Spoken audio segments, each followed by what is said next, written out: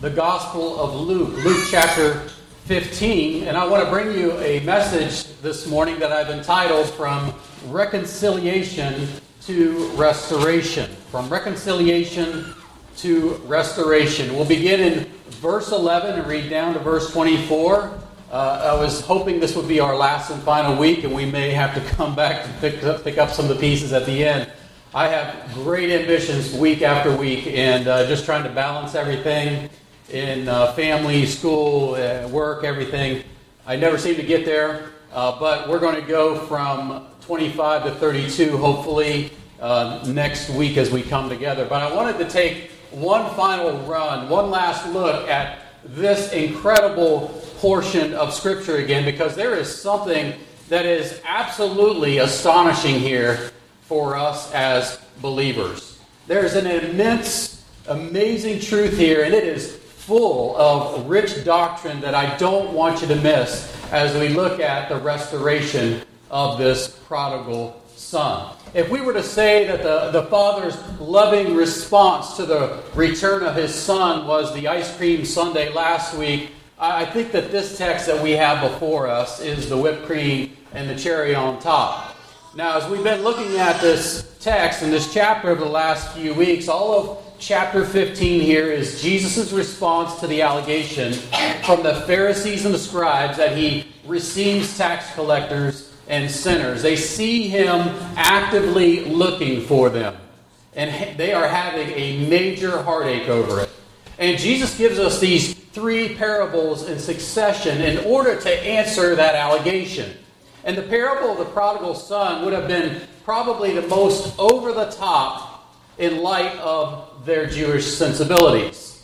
From the dishonoring of the father and this son's demand of his inheritance to the eating of the pods with the pigs, all of this would have been disgusting and revolting to the first century Jew. And we can only imagine their indignation as they listened to Jesus teach on the restoration of this prodigal son.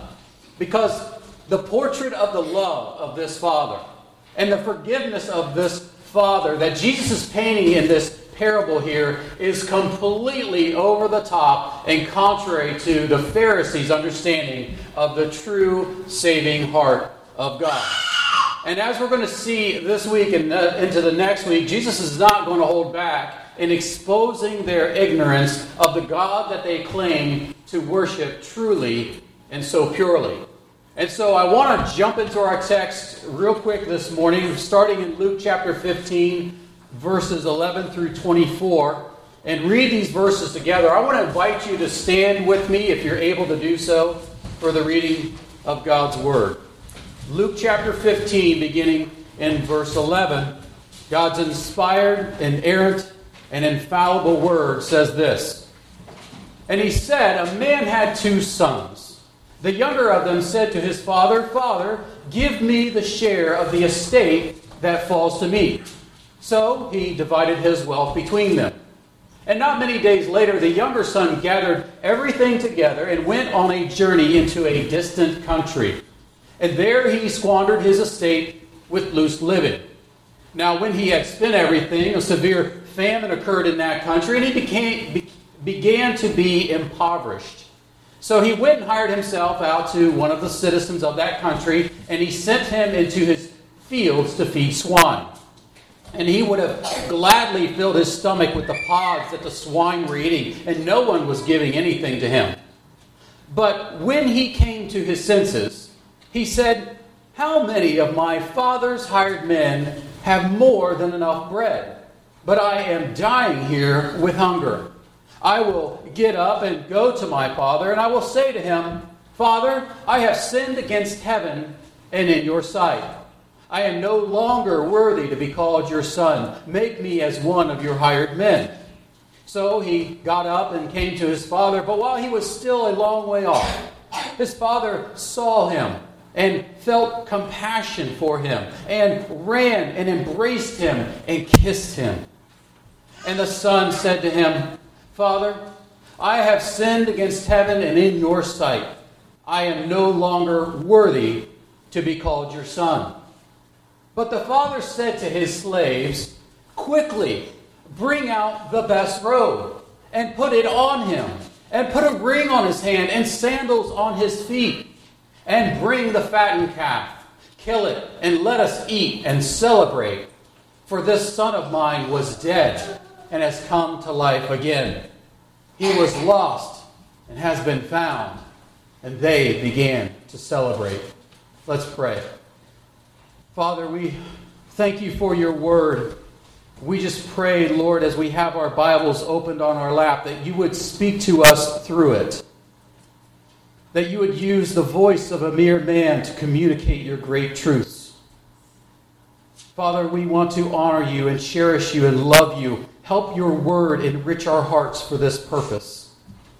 Father, help us to stay focused and hear what you have to say to us this day. It's in the name of Jesus Christ we pray.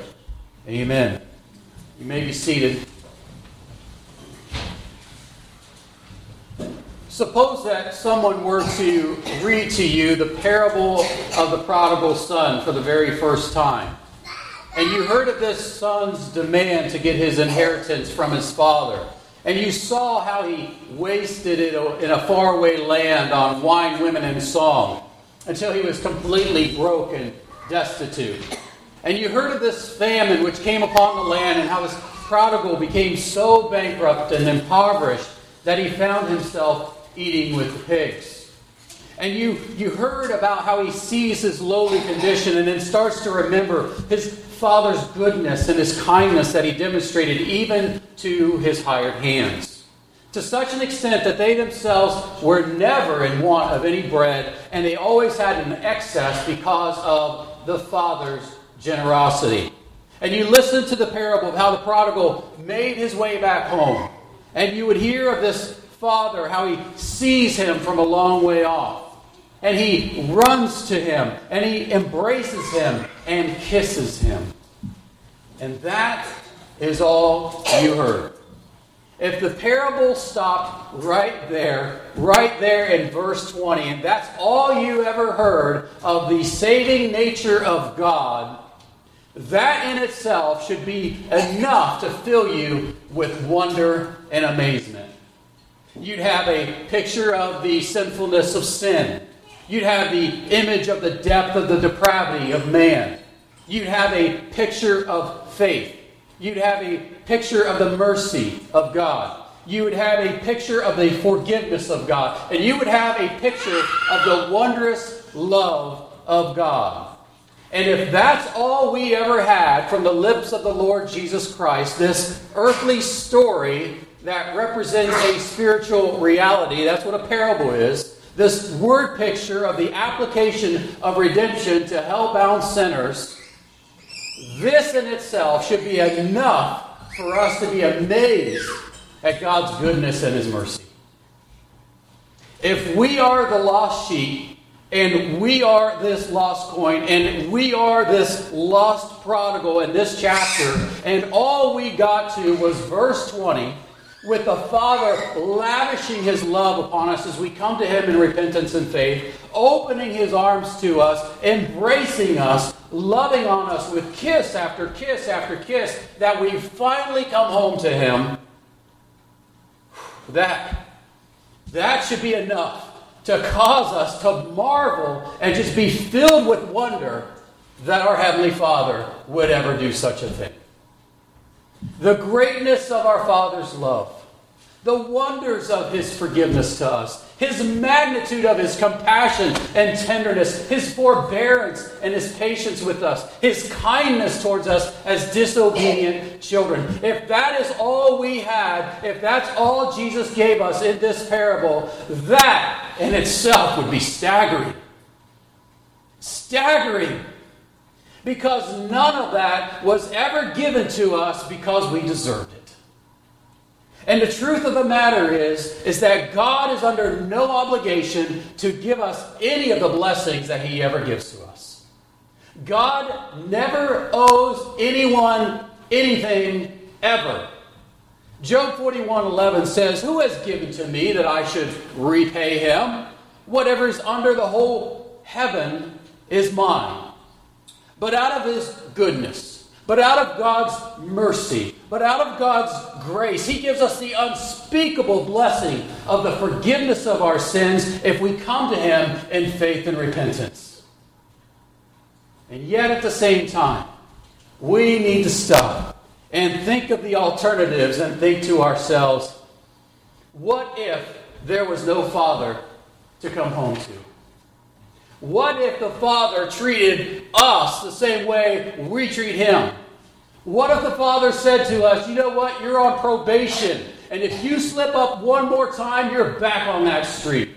What if the Father slammed the door in our face as soon as we opened up and He saw us?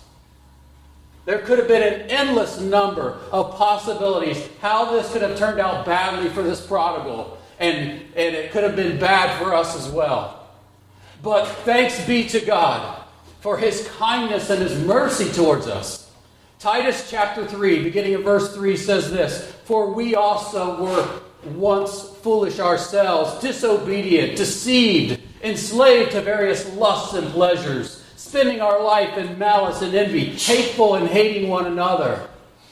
But when the kindness of God our Savior and His love for mankind appeared, He saved us not on the basis of deeds which we have done in righteousness, but according to His mercy." It's all the mercy of God. It's all of the grace of God. Grace is the causative action of your faith in Him.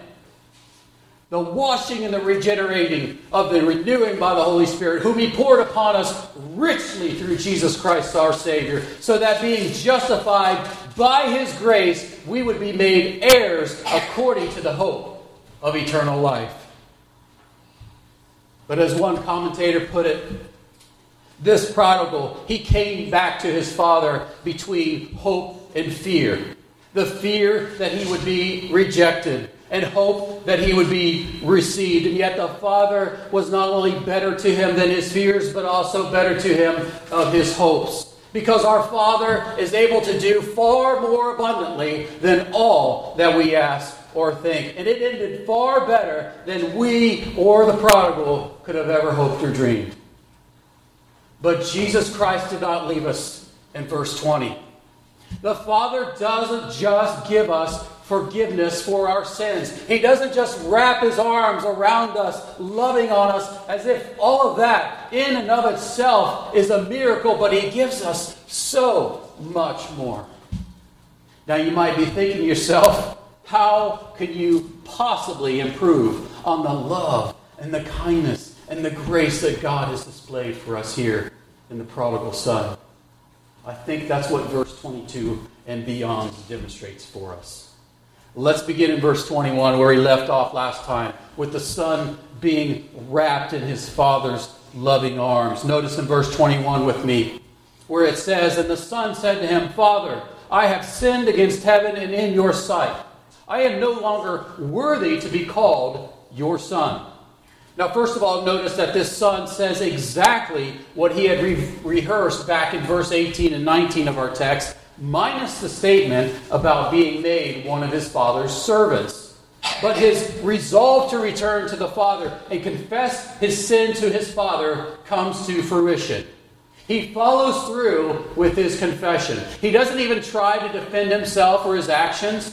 And he might have become distracted by the overwhelming expression of love that his father had given him. He might have been overcome with emotion himself at seeing the outpouring of joy that his father had lavished on him. And he could have easily just watch and see how all this played out, seeing that the father had obviously already accepted him. But none of that happens. This is a son who has felt the weight of his sin against his father. He feels the gravitas of his transgressions against the father that has obviously loved him. And he wants to express his heart to him just as the father has so lavishly expressed his heart to this prodigal. Because he wants reconciliation. He wants restoration with his father. And that's what repentance and confession does for you before God.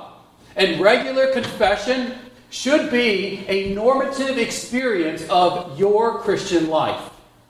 James 5:16 says, "Therefore, confess your sins to one another and pray for one another so that you may be healed." 1 John 1:9 says, "If we confess our sins, He is faithful and righteous to forgive us our sins and to cleanse us from all unrighteousness." But I want you to also notice that this is also a demonstration of this prodigal's true humility. He says, "I'm not worthy to be called your son." As Augustine once said, if you plan to build a tall house of virtues, you must first lay deep foundations of humility. Because this is the only way that a sinner can come before God. And that is with a penitent, contrite, and humble heart. This is one of the great paradoxes of the Christian life. The way up is down.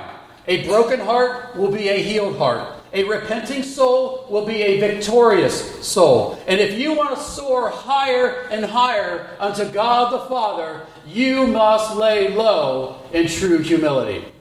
Rather than self-exaltation, rather than pride, what is a sweet aroma before God that is pleasing to Him from your life is a heart that is contrite, that is broken, and that is humbled before Him.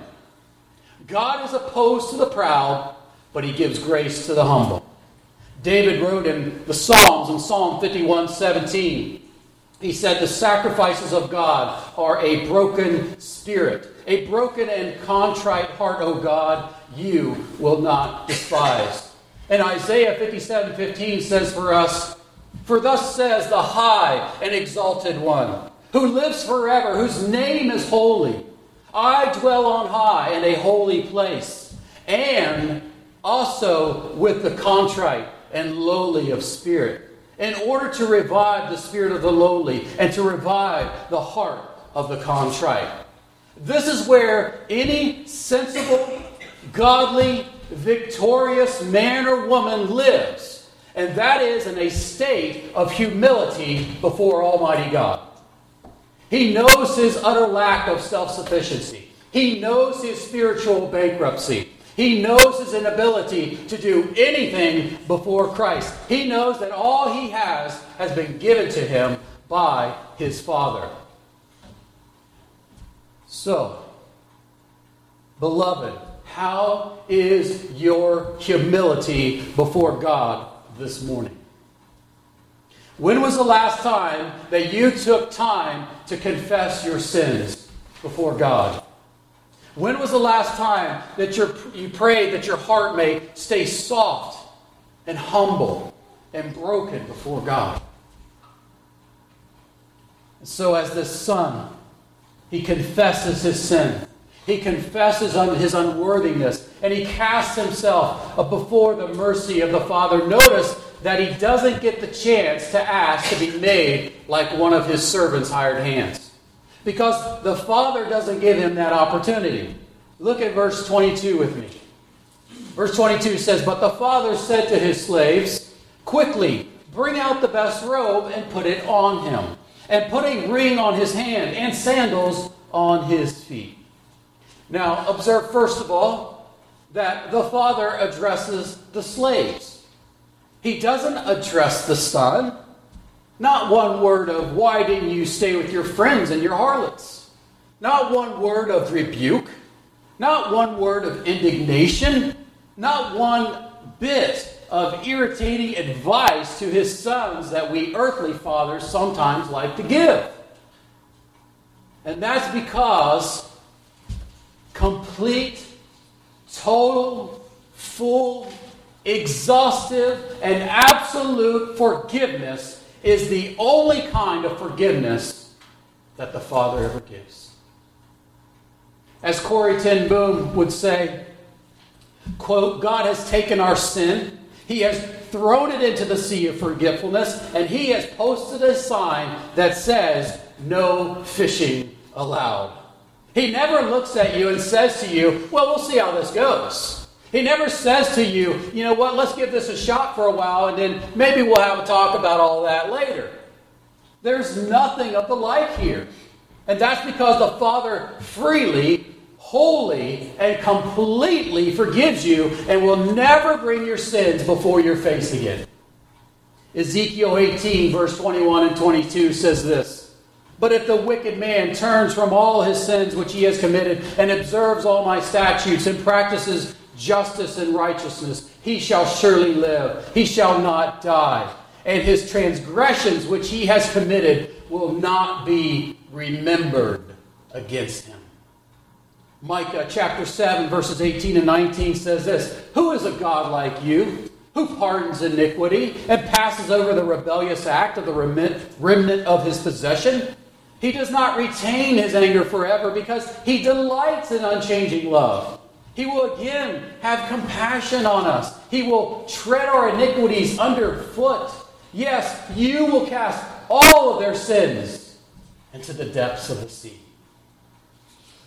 The Father blots out your past, and he will never bring it before you again. That's good news this morning. That's great news. He never throws it back in your face. And so this Father, he doesn't rebuke or address the Son because his mind is filled with other things. He has a singularity of purpose. He has a resolve in his mind towards other things. And he says to his slaves, "Quickly, make haste. Don't delay. Don't waste time. Bring out the best robe and put it on him." Compared to the clothing that he had on him, any set of clothes would have probably done the job. Because he probably came to his father with tattered rags, and he probably smelled like a pig. But the Father tells the slaves, "Bring out the best robe." The best robe. Bring out the principal robe. Bring out the robe that is for special occasions. And the language here has sort of a double emphasis on it, as if it's to say, it's the robe that is set apart, and you know exactly the one I mean. Because the word best here is often translated first in the New Testament. It's a distinction of priority. Among all the other robes that I have in the house, bring the first robe. Bring the finest robe, my best robe, and put it on him. This is a symbol of status for this prodigal. This is the way to demonstrate this prodigal's restored prominence and prestige. Much like Pharaoh did to Joseph when he promoted him to vice regent in Genesis chapter 41, verse 42. It says that Pharaoh placed a garment of fine linen upon him.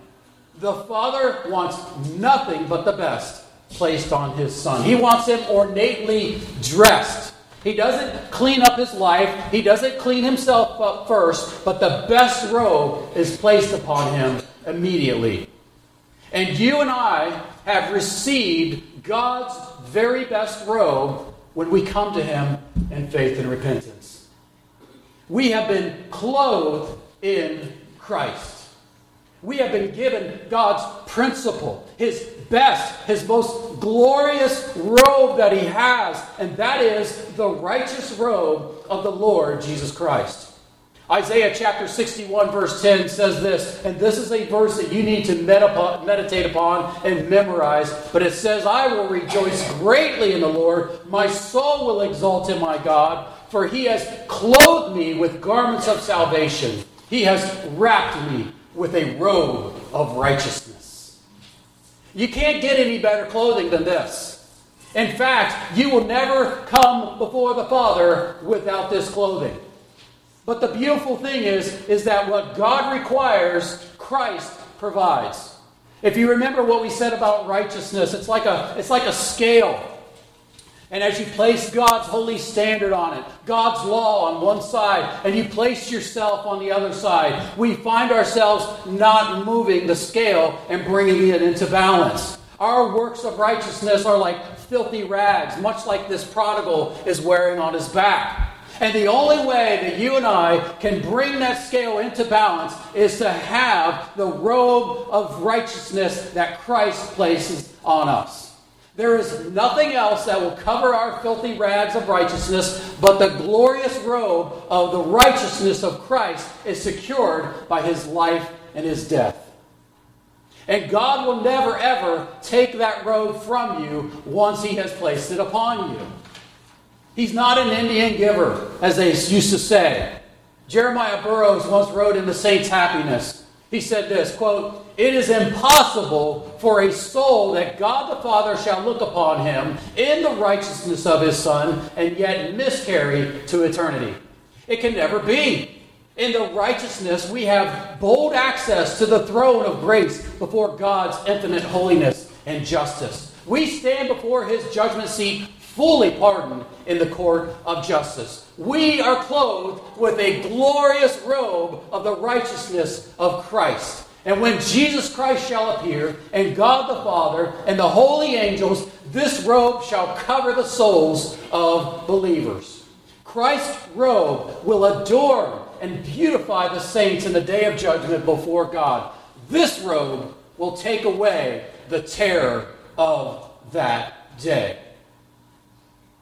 Beloved, as God looks down upon you this very moment, and you are in Christ, and you have placed all of your hope and all of your faith and all of your proud confidence in the Lord Jesus Christ, he sees you gloriously and beautifully covered in the righteous robe of his dear Son.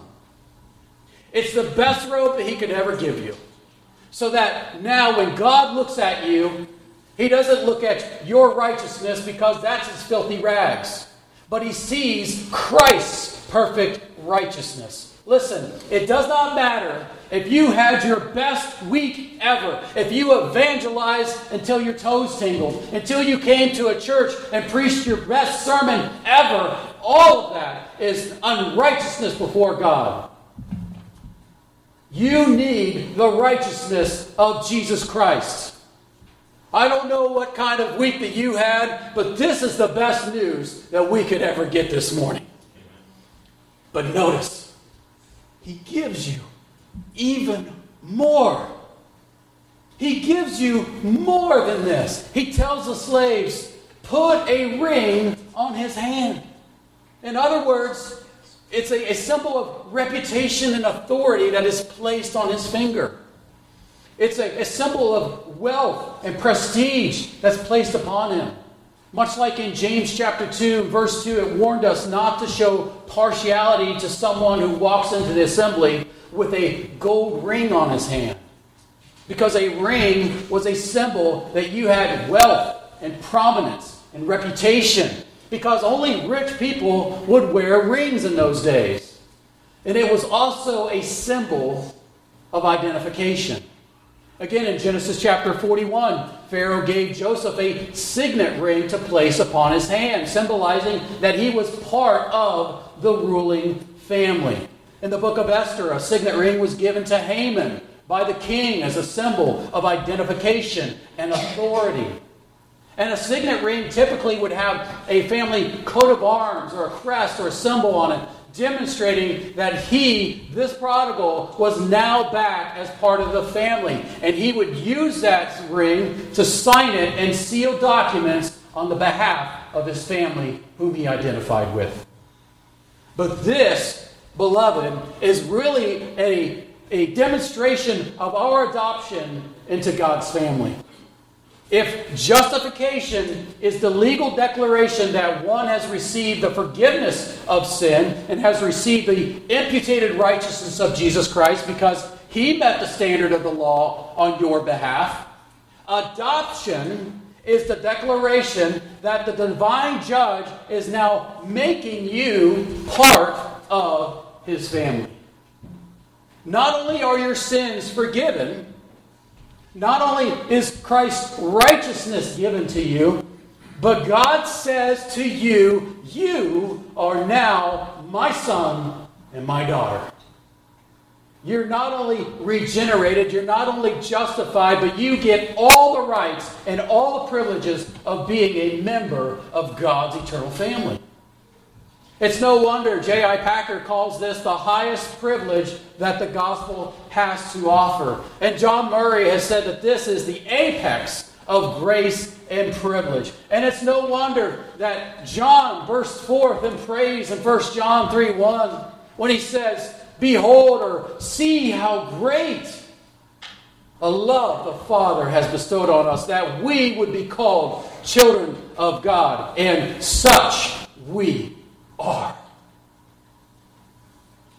Adoption is all over the Bible. We don't have to go through them all, but listen to Ephesians 1:3, which says, blessed be the God and Father of our Lord Jesus Christ, who has blessed us with every spiritual blessing in the heavenly places in Christ, just as he chose us in him before the foundation of the world, that we would be holy and blameless before him. In love, he predestined us to adoption as sons through Jesus Christ to himself, according to the kind intention of his will. Galatians 4:4 says, but when the fullness of time came, God sent forth his Son, born of a woman, born under the law, so that he might redeem those who were under the law, that we might receive the adoption as sons. And beloved, there are so many privileges that come with the blessing of being adopted into God's family. We are made partakers of the divine nature in 2 Peter 1:4.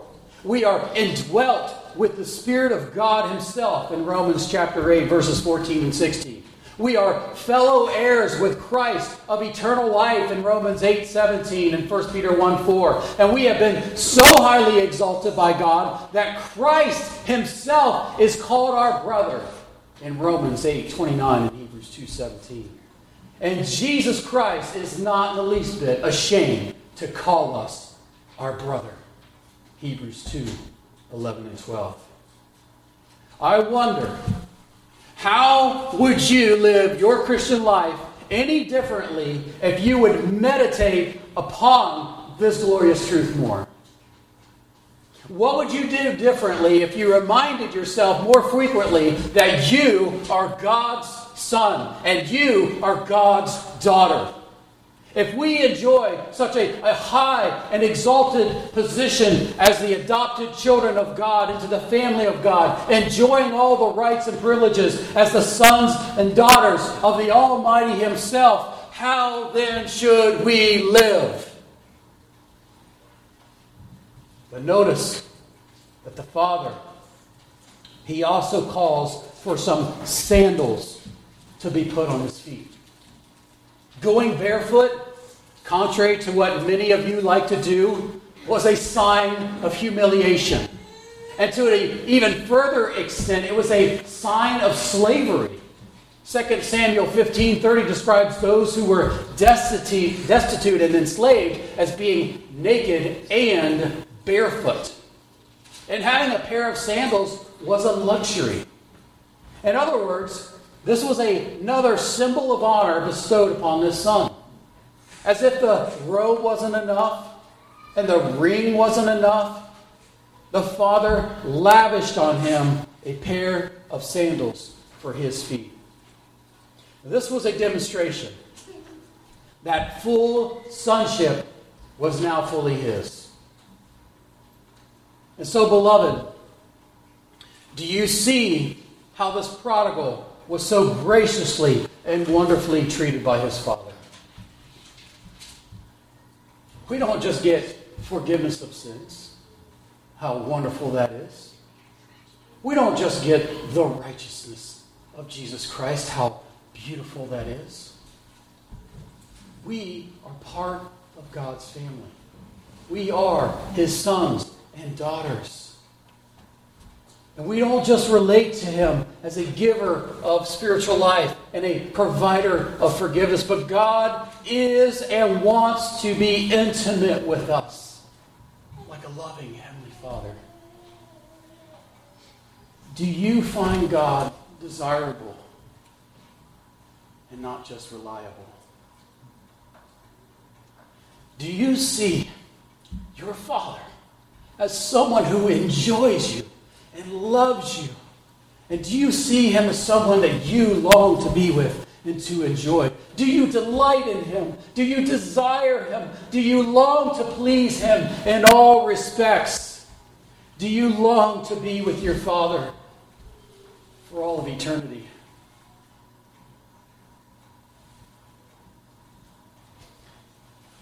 as one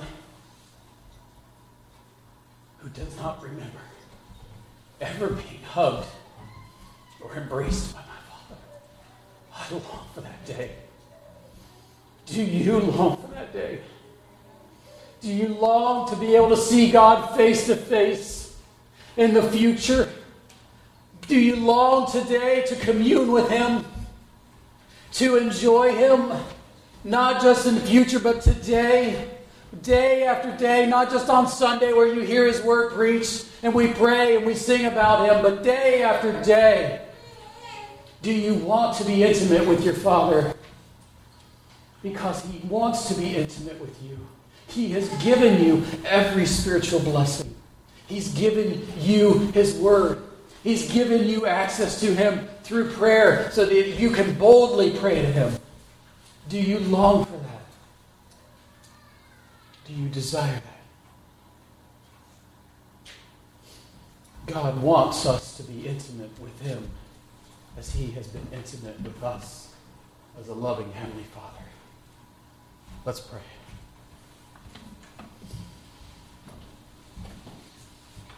Lord, we thank You for Your word. We thank You for the many blessings that You've given to us in Christ Jesus. You don't look upon us and see our righteousness, which is nothing but rags. But You look upon us clothed in the righteousness of Jesus Christ. Lord, help us to walk in these truths. Help us to meditate upon this and embrace this and long to be with You day after day. Father, we thank You for this day. We want to honor You and walk with You and cherish You. Help us to that end, Lord, we pray. In the precious name of the Lord Jesus Christ. Amen.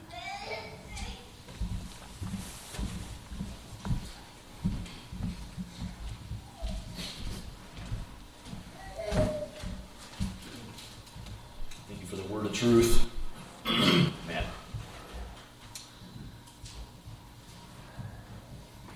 I just want to read quickly part of Psalm 19, 34 through 38. Studying the last portion of James 3 about heavenly wisdom from above, and just looking at wisdom at times it's something that we don't grasp very easily or comprehend, but simply put, as I see it so far, is just applying the word of truth to your life. And Matt's question, many questions, but one of them stood out to me was, how would you live differently?